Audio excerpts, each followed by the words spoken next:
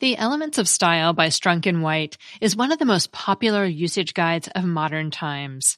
And one of the book's pieces of advice, omit needless words, may be the most memorable and repeated maxim. It's an example of its own command. It has no needless words. And it appeals to any teacher whose students pad their ideas with fluff to reach a required word count. Despite its simplicity, though, the maxim leaves us with one open question. What makes a word needless? Grammar Girl here. I'm Mignon Fogarty, your friendly guide to the English language. Stick around, because after we talk about the times when it's actually okay to be redundant, I'll talk about the oddball word larruping. When you're trying to figure out if a word is needless, one simple test is to ask whether the word adds meaning. And the answer can vary from sentence to sentence. Consider personally. At first, it seems to be redundant. Don't the following sentences mean the same thing? Personally, I want lasagna for dinner. And I want lasagna for dinner. Although it's true that both sentences mean the person wants lasagna, adding personally to the beginning acknowledges that other people are involved. With personally, it sounds like less of a demand, or it can even convey a sense of resentment or superiority. Personally, I want lasagna for dinner, but you know we always end up having what George wants. Personally, I never call Mom before noon, but Edith seems to think it's fine.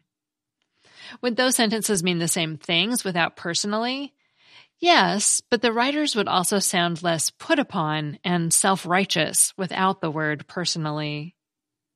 Personally can also emphasize disagreement with an authority, and I have to do this, but I don't want to feeling. Personally, I believe the company should reimburse you for those cocktails you sent to Lady Gaga's table in Vegas at 3 a.m. It was clearly a business development opportunity, but Mr. Montaro disagrees. Reflexive pronouns such as myself, himself, and herself can also add emphasis in ways that seem redundant at first glance. Certainly the actions are the same in these sentences, but the emphasis is different. I baked the cake, and I baked the cake myself. The first sentence, I baked the cake, is a simple statement, maybe the answer to a question, maybe someone asked who baked the cake. The myself in the second sentence, I baked the cake myself, adds a different feeling. For example, it could convey a sense of accomplishment from a 10-year-old who had baked his first cake, or a sense of abandonment from someone who expected to bake the cake with a friend. A while ago, I was talking with some reporters from a local radio station, and they said they'd been debating whether it would be redundant to say that the unemployment rate remains unchanged at 4%. Remains and unchanged convey the same idea. You could say the unemployment rate remains at 4%, or the unemployment rate is unchanged at 4%. And they both mean the same thing, but the reporters had decided it was okay to use both words because together remains and unchanged added emphasis, which is especially important in an audio program where people may miss a word or two, and I agree. It may be technically redundant, but it doesn't bother me at all. Social graces also play an often overlooked role in word choice and can be a justifiable reason to include unnecessary words. You didn't get the job is sufficient to convey your meaning, but adding a quote-unquote needless lead-in helps soften the blow. I'm just writing to let you know that you didn't get the job. Yes, it includes unnecessary words, but it sounds nicer. In some cases, words are technically redundant, but serve a clarifying purpose. For example, chai means tea in Hindi, therefore chai tea technically means tea. In America, however, the word tea calls to mind simple black tea. In our culture, chai is a special kind of tea, and the word chai on the menu adds specificity. When chai was first introduced in America, customers probably wouldn't have known that it was tea if they just saw the word chai on the menu. So writing chai tea was a wise business choice. Today, now that most people are familiar with chai, you can make more of an argument that the word tea is redundant or unnecessary. Similarly, cider is technically juice pressed from apples, meaning that apple cider is redundant. But given that we now can buy blueberry cider, peach cider, and so on, apple cider makes it more clear what's in the bottle. Finally, dialects and regionalisms can also employ redundancy or wordiness, and fiction writers who want their characters to sound authentic embrace these quirks. For example, a character from Newfoundland may say, "Me? I think we should have lasagna." And a grocer during the Depression may have insisted on being paid with cash money. Nonfiction writers should usually avoid those kinds of phrases, but they can make perfect sense for characters in fiction.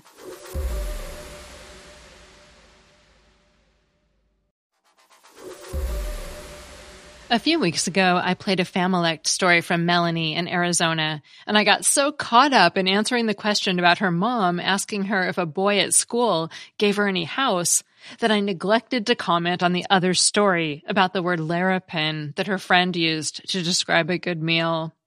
Here's a refresher.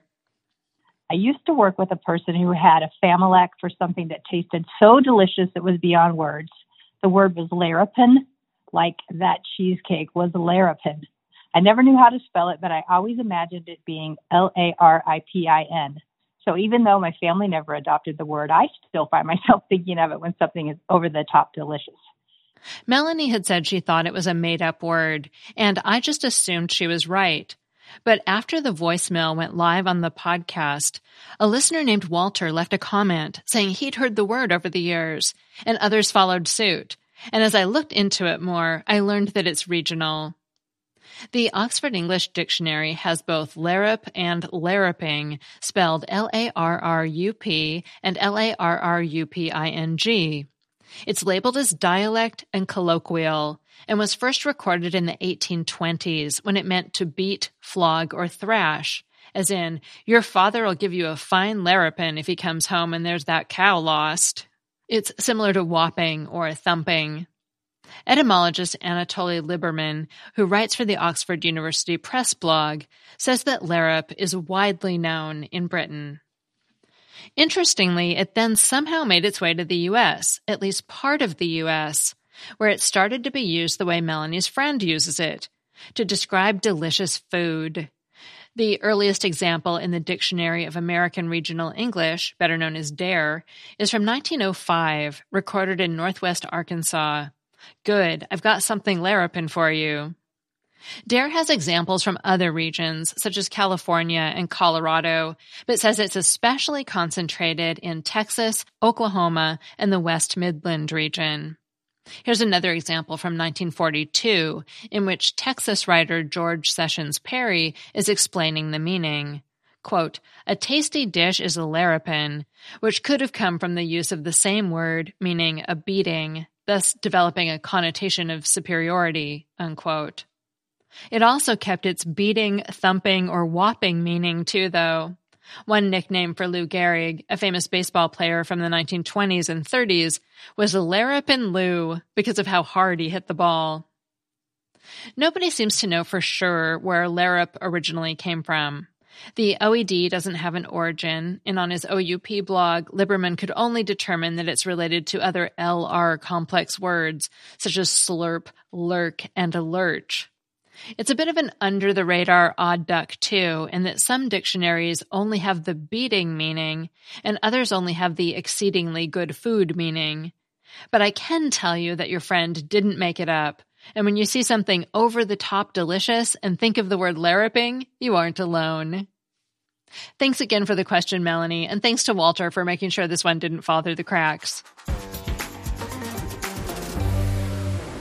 Finally, I have a new Familect, and I'm pretty sure this one is original to this family. Hi, my name is Alex. I've got an example of Familect.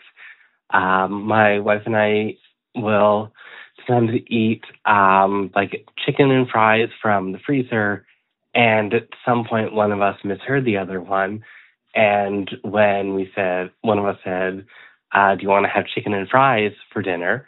They heard it as, do you want to have chicken surprise for dinner? And ever since then, chicken surprise has been shorthand for our quick chicken tenders and fries dinners. My wife and I have tried to make fish surprise as well, but I put my foot down about that one. Thank you, Alex. Chicken surprise sounds much more fun than chicken and fries. But I have to say, I'm with your wife on fish surprise, too. Why not call everything with fries a surprise? It sounds more fun. If you want to share the story of your familect, your family dialect, a word your family and only your family uses, call the voicemail line at 833-214-GIRL. It's in the show notes, and be sure to tell me the story behind your familect, because that's always the best part. Grammar Girl is a quick and dirty tips podcast. Thanks to audio engineer Nathan Sims, digital operations specialist Holly Hutchings, director of podcasts Brandon Getchis, marketing assistant Cameron Lacey, marketing associate Davina Tomlin, and ad operations specialist Morgan Christensen, who's been a bridesmaid 16 times, which would be a bummer because of all the dresses, but is also amazing because it means you must have so many wonderful friends and family who love you. And I'm Mignon Fogarty, better known as Grammar Girl. That's all. Thanks for listening.